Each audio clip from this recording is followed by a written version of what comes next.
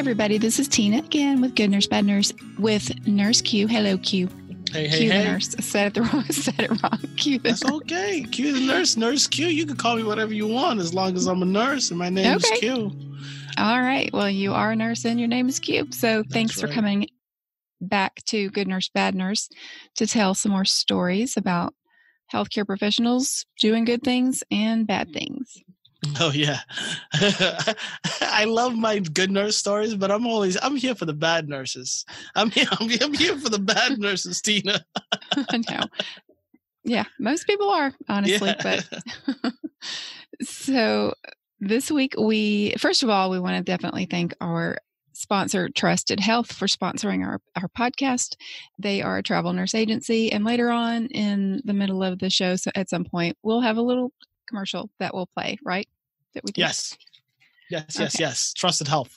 So, as usual, we have a news story to talk about. This story is actually it's not a recent news story, but it's one that I thought was interesting because it's kind of scary to think that something like this could happen, and it makes me kind of wonder, what was in place at this hospital. So, in Ann Arbor, Michigan, there is a man who died at a VA hospital because, well, I won't say it's necessarily definitely because of this, but a man did go into cardiac arrest, and because a nurse said that he had do not resuscitate orders, then they did not do all of the measures normally would be done for someone in this case to try to bring him back. They didn't do CPR.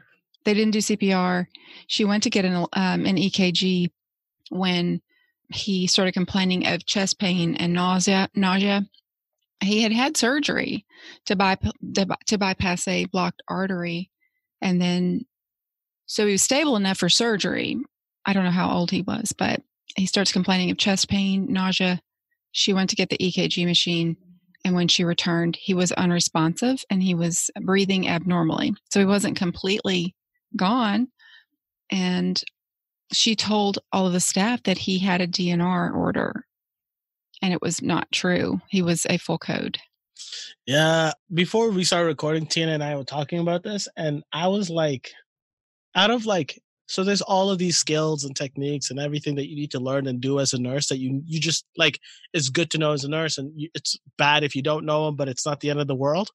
This is literally like the only rule is when you become a nurse that you cannot break. I mean, like, this is the only thing. Like, this is like the number one thing. Like, you have to resuscitate someone when they go down, when they pass out.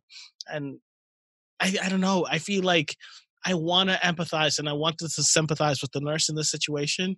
But my God, this is a horrible mistake to make. It makes me wonder because while I do agree with you that of all the things that you could do, if anything, you would err on this side of doing compressions when you weren't supposed to. And I've seen that happen. I have seen that happen before. Oh, ditto. So that's really funny because because if you don't know, right? If you don't know, if you're not 100% sure, what do? You just start doing them, and then you stop.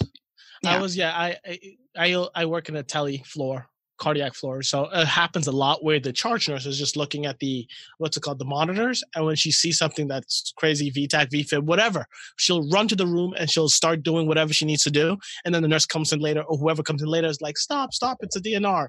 And that's life. That's what needs to happen, right? But for the opposite to happen, but Tina, I was just thinking, and I think it's just like, because you just said that he had surgery, and I know for all of these cardiac patients that even if they are a DNR prior to surgery, they have to switch to full code for 24 hours or 48 hours, like for a specific surgery. Mm-hmm. Is that what you guys do at your place as well? Yes. Yeah, so you can't be a DNR and have surgery because you're literally intubating them for one thing, which would go against a DNR order.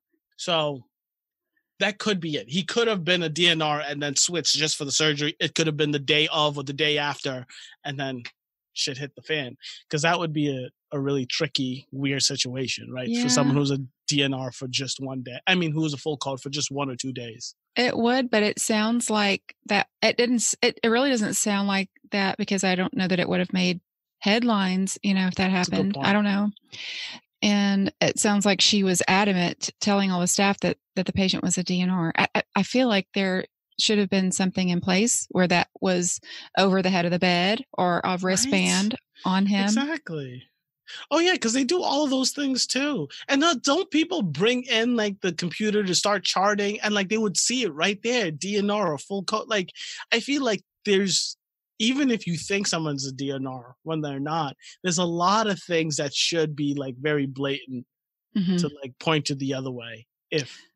And I don't know if this happened or not, but at our facility, even if a patient is a DNR, if there is a change in their status to the point that you'd be concerned about them, we would still do we would call a rapid response, because not that you're not treating the patient, you're just not going to do compressions and you're not going to intubate them. And you mean this is like prior to them going pulseless? Like you mean? Well, I just mean, right. If they're laying there unresponsive but still breathing, you're going to call hit the rapid. Right. Yeah, makes sense. Of course, yeah, we do that. And then when the team gets there, you're going to say, this is a DNR, but we just want to see what measures could be taken that aren't considered resuscitative measures.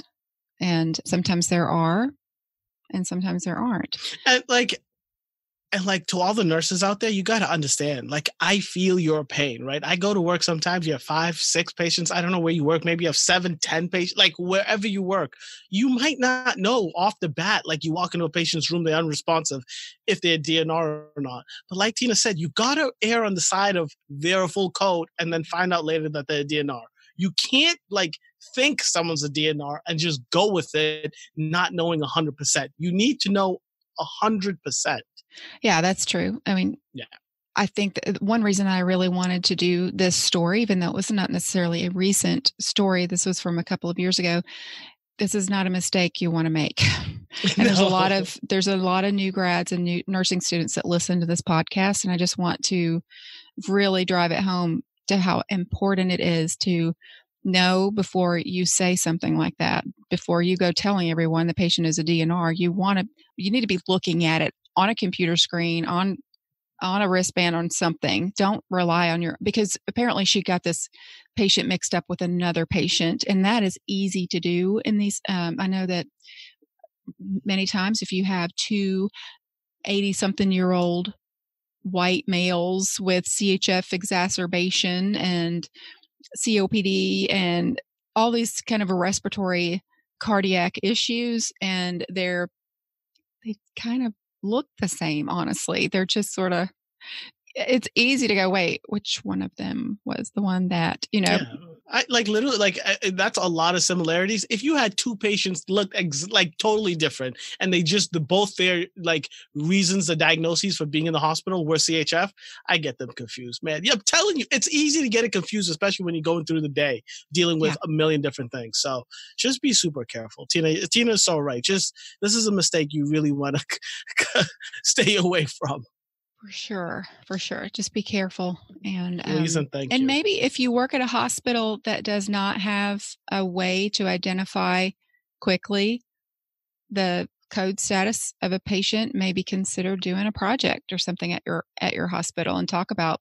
You could do a poster presentation or something like that, and kind of look at you can pull data, talk to your librarian or whoever at your hospital, and see if you can do maybe a research project or something and get something changed. So I know I just don't want to go off on the tangent here, but what do you guys do at your hospital? Is it just a wristband? Or do you have like those things outside the patient's room, like on the door that has like, we have this thing in our hospital where like, if you can't use someone's left arm because they have a fistula or whatever, we have like these big laminated signs we put right on top. So anyone who comes in to check a blood sugar, do blood pressure, any CNA, whatever, knows no blood pressure, nothing on the left arm, no, whatever, right? And for some reason, we don't have that for DNR and full code patients. And like, obviously we don't need to put both DNR and full code. We should just maybe use it for just DNR patients. But for someone who was telling me that is inappropriate to have a big sign that says DNR, do you think that's inappropriate? Well, maybe. I guess the reasoning is that it's sort of, maybe it's not good for the patient to see that on the wall. I guess, but in the family. Is it really that big of a difference? But then you can't use your left arm. Like, well, my thing is, our policy is to always grab a computer and turn it and get to the record immediately when something like this happens. So it's going to be there. Yeah, makes sense. Well, so that's our news story. Yes.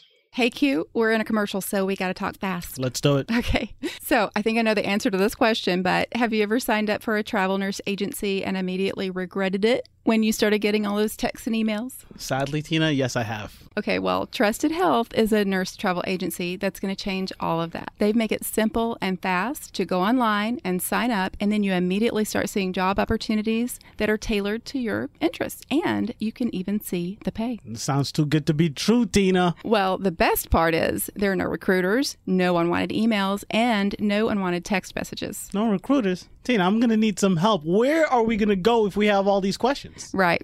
Well, they do have nurse advocates who are there to answer any questions. They'll help guide you through the process, but they're not commission-based, so they're not going to try to pressure you into taking a job that you don't want. Cool beans. Well, tell them where to sign up because we're running out of time here. Okay, right. So, you guys, if you're even a little curious about travel nursing and you want to help support our little podcast here at Good Nurse, Bad Nurse, please go to www.trustedhealth.com/good nurse and follow the steps to completing the sign-up process. It's real important that you complete the whole process for us to get credit, and we would really appreciate the support. Remember to be sure and put /good nurse at the end of the URL when you go to their website so they'll know we sent you there. Trusted Health, they're not just an agency, they're a movement. This week's bad story is a bad nurse story. It's one of those we're not 100% clear as to what exactly happened. It's bad nurses story. And nurses, yeah. Yeah, and Tina, actually, we haven't talked about if she thinks that the prime suspect or suspects have done it or not. So I'm really interested to find out throughout the story whether Tina thinks they did it or not. Yeah. Lots of curves and turns in this story. So buckle up, y'all. Let's go. We'll see. So this is actually about the Ann Arbor hospital murders that happened in the mid-'70s. In July and August of 1975, there were quite a few patients that were experiencing unexpected respiratory failure. And so right around August, it really sort of came to a point where there were 3 patients that actually experienced respiratory failure in a 20-minute period. And it really got the chief anesthesiologist up there at the hospital investigating closely and trying to figure out what could possibly be going on, because it just really didn't fit with what normally would be happening at their hospital, an unusual number of these patients dying from respiratory failure. Yeah. No, and like, I don't know. So Tina, see, this is what I'm talking about, right? Like, when people say like, oh, there's a black cloud following me. There's been a bunch of like DNRs. A bunch of codes. There've been a bunch of deaths.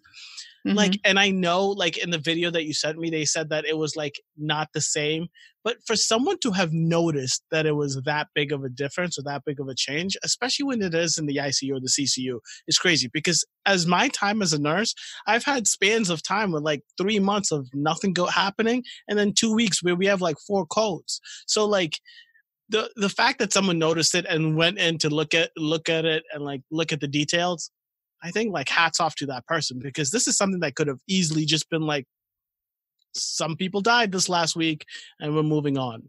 Right. I agree with you. I think that's great that this doctor was on top of it, trying to figure out what was going on. And so the doctor, Ann Hill was her name, she was looking at all of the patients, and she realized that there weren't a lot of common denominators among the patients. But one thing that she did notice is that they were all receiving IV fluids at the same time, all of them. So by August 15th, she realized that the symptoms that were going on with these patients actually resembled the effects of a drug called Pavilon, which is something similar to vecuronium or rocuronium that is used today. I had not heard of that medicine before, but thanks to Google. I know now. Yo, Tina, so I got to say something. I have given quite a few fluids in my time as a nurse, and Pavilon has never been an ingredient in any of those fluids. So something is happening here. There's something spicy happening here. No, because Pavilon is actually similar to those medications, the neuromuscular blocking agents that are used to have a patient's muscles completely relaxed so that you can intubate them, perform surgery. They have to have someone breathing for them. Of course, we've learned this on Good Nurse, Bad Nurse, because there's been a few different incidences that we've talked about that's involved these types of agents. Yes, we have. So she's thinking about this drug, and she's thinking about the similarities between all the symptoms. Right. Yeah. So then on this day, on August 15th, when the first attack happened, she did a test to see if it was Pavilon. And when it was positive, she gave an antidote that's used to reverse the effects during surgery. And when she administered that medication, it immediately worked, and it reversed the effects, and the patient recovered quickly. Bingo. Yeah. I'm loving this doctor, Tina. I am loving this doc. This is patient advocacy, like 100%, man. This is her going out her way, looking up research, looking up meds. I'm really liking this doctor. I agree. And then 2 more cases happened later that day. And when that happened, she knew to go ahead and administer the antidote, and those patients also quickly recovered. Yeah. So now there's no doubt in anyone's mind that there is someone poisoning these patients. The patients in the hospital. They have to be. So they called the FBI in, and the FBI came in. They set up headquarters in the hospital for several weeks. They were there investigating, interviewing all the employees. They had about 750 employees. That's crazy. Mm-hmm. That's crazy. That's a lot of people to be investigating. And Tina, is there a number for FBI? So if the police is 911, is the FBI? Do you know is there like a public known number for the FBI? I don't know. I feel like they should be, because I'm like, but like, who decides something is crazy enough to be enough? Anyways, yeah. I don't think that you call the FBI as in an emergency. So I don't think you need a 3-digit code to be able to reach the FBI. I think if you were calling the FBI, you could probably just Google it and get a phone number. Yo, Tina, all right, I hear you. I see what you're doing to me. That's a good point. That's a very good point. It's probably the correct answer. So they call the FBI? Yeah, they start interviewing these employees. And after they did the investigation, they identified 35 different cases of breathing failures that happened over a 6-week period. And 10 of those 35 were actually fatal. That's scary. Yeah. That's so really they scary. start kind of weaning through the people who had access to these patients. You'd imagine they have to have access to the medication. They have to be, most of these patients were in ICU. That medication was also kept in the ICU. It was not kept in a locked refrigerator, but it was kept in ICU. So you had to be able to be, it had to be someone in ICU. And when they say that, they mean in the med room, right? I would assume. I know our refrigerator is in the med room, and our med room is locked, but the refrigerator isn't. But you have to be able to get into the med room. And on your floors, are doctors able to get into med rooms? Do you know? I don't. In our unit, it's literally just the nurses. Like I think like if you can come narrow it down to like you have to have worked in the ICU, it's like very simple. Like only nurses are allowed. No CNAs, no doctors, no PA. Like no one else but nurses are allowed in the med room.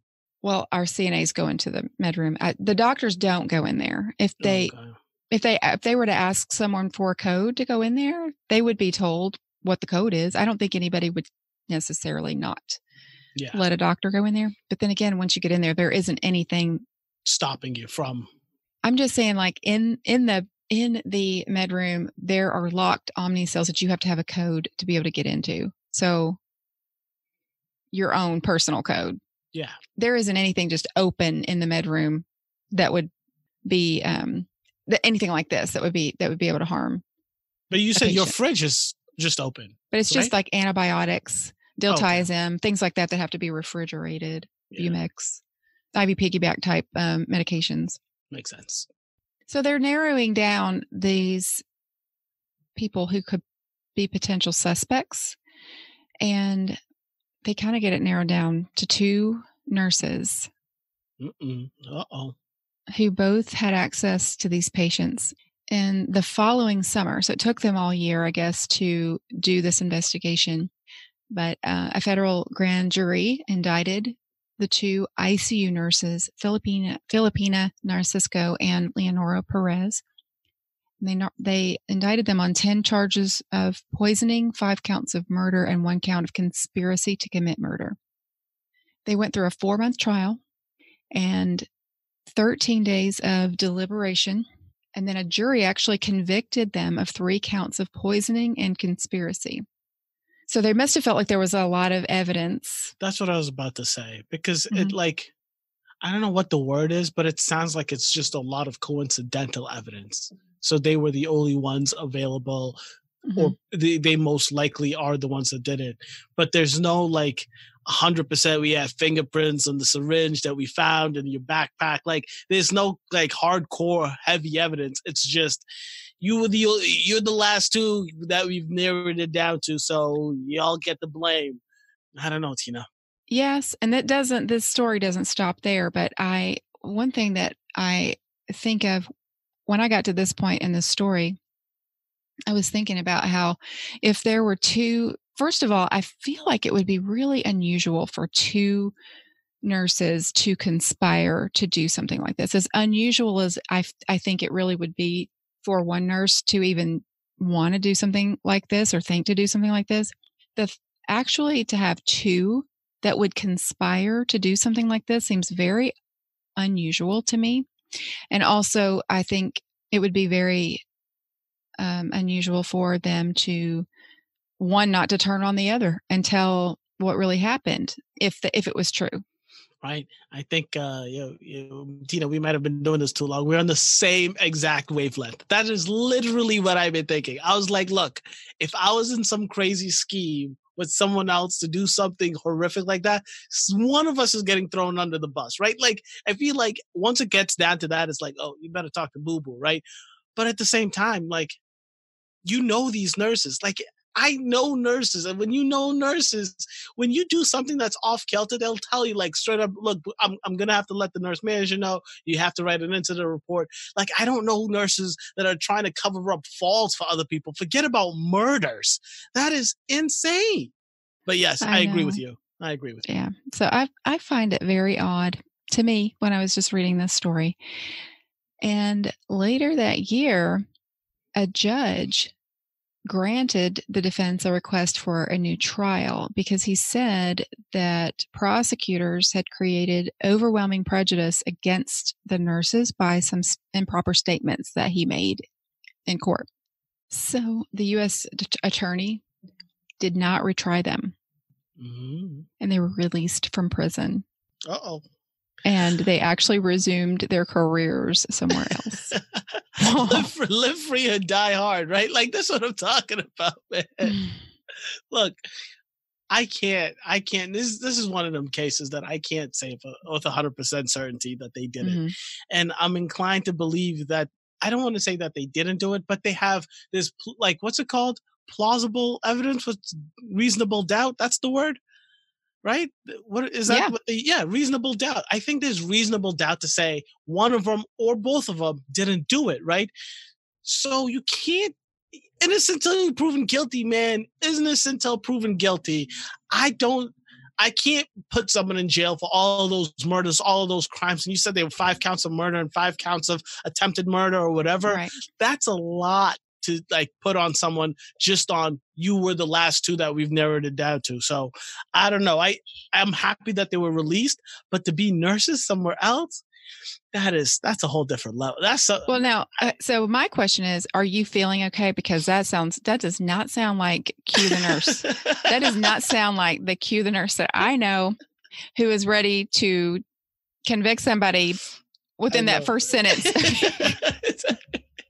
I know that's how I usually roll, but like, there's just way too much for me to say what if. There's too many what ifs. There's way too many what ifs, right? And I get it. But like, Tina, you know what it's like working in a hospital. You have 15 different people going into the same patient's room. Someone's going in there to turn them. Someone's going in there to clean them up. Someone's going in there to the respiratory therapist is going there for the BiPAP. Like, there's a million people going into every patient's room, especially when you're in the ICU, right? And 100 different doctors and 100 different nurses. So to just blame it on 2 nurses that's just were there for those, like, I don't know. I feel like there's just way too many what ifs. But I still don't want them to be a nurse. I feel like if you even considered to be a suspect in something like that, you can't be a nurse. I don't know, Tina. I don't know. I understand why you would say that, but I don't know if I can even agree with it, because is it really fair just because someone is accused of something that if you're not convicted, which they were convicted, but it was overturned, so it's as if they were not, then just because you're accused of something, you should lose your license and not be able to practice as a nurse. That's fair. I know I'm trying to double dip here when I can't. So like that's the thing. Like if you were to like, put me in a corner and tell me what do I have to decide, I'm like, yeah, they did it right. So it was overturned and they have their jobs back. Congratulations. Obviously they don't work at the same place, but if it were up to me, they would be free without being a nurse. But if you had, if we have to do it legally, then the way they did it is the way it's done. Well, one thing that also, there's another thing to consider here, and that's the fact that it is mid-1970s. So there was a pretty important war that, Vietnam protests were going on. A lot of people worried that it's possible that the FBI were just looking at these women were from Vietnam. They were immigrants from Vietnam. And this is during a time that was, I don't know that people really looked fondly on Vietnamese people. And so I think it's also it may have been easy for them to say, oh, these 2 immigrant women who it's kind of like someone who's detached. It's not one of our own. So we can kind of blame them. It's easy to point the finger. Mm-hmm. Right. It's just easier. Yeah, no, I think, I mean, that makes sense, right? Like we're at war with Vietnam. It's easy to point the finger at people from Vietnam. Like it's today, like all the anti-Muslim hate that's around because we're at war with the Middle East. We've been at war with them for like forever, right? So it makes sense that it's an easy scapegoat. But when you look at the facts, it lines up to them being the only people available, right? So it's not like if you just follow the facts, it makes sense that it ended up being them. But to convict them for, I don't know, Tina, I don't know. Is this another one of them O.J. Simpson cases? Like, I don't know. I don't know if you Are you saying that the O.J. Simpson case is an I don't know case? No, I'm saying the fact that it was. Do we need to discuss that? Really? No, I'm saying that I'm just saying like the racial tension and all that stuff. But like, I don't know. Yeah. Man. All I'm saying is it's a little. There's a lot to it. There's a lot of stuff to it. But I stand with what I said. No, I agree with you. I think that they probably did have a lot of evidence, and that jury did convict them. It's very scary to me to think of 12 people convicting these 2 women, and then they being released on, I guess, a technicality, and then them going and working as nurses at hospitals.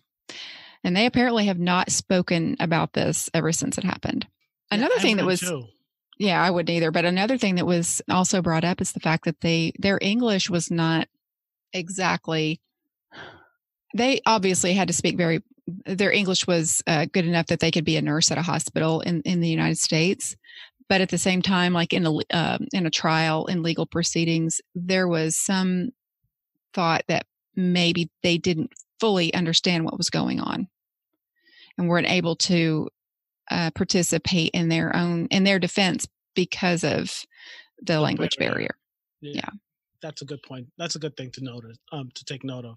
So there is a book that came out that was written by, I believe it was written by a doctor there at the hospital, called Paralyzing Summer. It describes the whole incident, everything that happened, and kind of goes into, all the details, but that's pretty much it. And that's our bad nurse story for the week. 10 patients. It's a lot of people to go, man. I know. Isn't that terrible? Yeah, but so the thing is, it's like, even if those two nurses, like I know we spent a lot of time arguing if they didn't do it, but someone did do it, right? Because the drug was there. The what's it called? The reverse agent worked. Like, it's very clear they tested it was positive for the drug. My whole thing is, Tina, I don't understand why, right? There's like, especially when it's in a hospital, when it's like some personal, you cheated on me, BS, like I get it. But when it's like random patients at a hospital, why are you doing that? Why are you doing that? I know. And there are a lot of these angel of death kind of stories that we cover from time to time. I don't want to do them all at the same time because it would get kind of old doing that same story every week. They're all different and unique, and eventually we'll get around to them. But in this particular case, there was also some talk about the fact that the nurses were upset about a lack of staffing, and they were wanting to almost make a point by having all these deaths. Jesus, Lord mercy. My God. Mm-hmm. Yeah, that's not how you make a point. You protest, you talk to your nurse manager, you go to HR, you even strike. You kill patients. That's right. that's not how you do it, man. No. And it could have been, we don't know if they did it or not. We don't know if these, but whoever did it, maybe that was the motive for that person to do it. Yeah, it could be a million different reasons, but it always blows my mind when it's random people. When you're like killing random people and there's no motive, but just like poison. It's like, okay, yeah, all right. All right, so let's get into the good news. How about it? Yes, please. Good news. I'm ready for some good news. Me too. Although this story, I swear, every time this happens so often, you look at the description of like the good nurse, bad nurse, and it's like one is uplifting and one is, and I'm like, well, sometimes it's not, because sometimes the good thing that a nurse does, it is good, and at the same time, there's something sad that happens many times. Very just the nature of someone being a hero. Sometimes there's a tragedy involved, and that's the case in this story. But it's also something very good and positive as well. Yeah. This story actually happened in Fargo, North Dakota, right? Fargo. Yeah. Fargo. Right. Everyone keeps telling me to watch that show. Fargo. Haven't gotten Have you seen the movie? No, I haven't seen any of it. Yeah, there's a movie that for years people would be like, Fargo, and I would hear people talk about it, like how funny it was and how, it's just like the best movie ever. Movie. It's so dark. I watched it and I was like, that's what I thought. Why is this funny? I felt so stupid. I'm like, when am I going to start laughing? I think it's kind of one of those things, like it's a serious movie. It's very dark, but there's some kind of quirky things, maybe some comic relief in it throughout, and people think it's funny because of some like quirky things that happen. And I guess I could see that, but because I was watching it thinking that people said it was funny, and I'm like, good grief, this isn't funny at all. This is maybe you turned me off already, because everyone keeps telling me I need to watch it, but don't watch. Well, and they're talking about this. Is it like show, an right? Is it an older movie, or is it like? It's a very old movie, and it was very old when I watched it, and when everybody was just talking about how good it was, and I was just like, this is depressing, honestly. I like this movie. A depressing movie coming from the Good Nurse, Bad Nurse podcaster. Yeah. Shit, I can't handle it. No, you can't. So this story is out of Fargo, North Dakota. Nothing to do with the movie. It has nothing to do with the movie whatsoever. Yes. It's just that the only time I've literally ever heard the word Fargo used in my entire life was referring to that movie. And now in this story. Yes. So this story actually starts with a really terrible crash that happened in South Fargo. And this crash was caused because a 31-year-old man, was driving under the influence, and he wrecked. And he had his two children, two boys, in the car with him. One was 7 and one was 5. And there was another person in the car as well. I think they were both in the front seat. But one of the little boys died, Jason, the 7-year-old.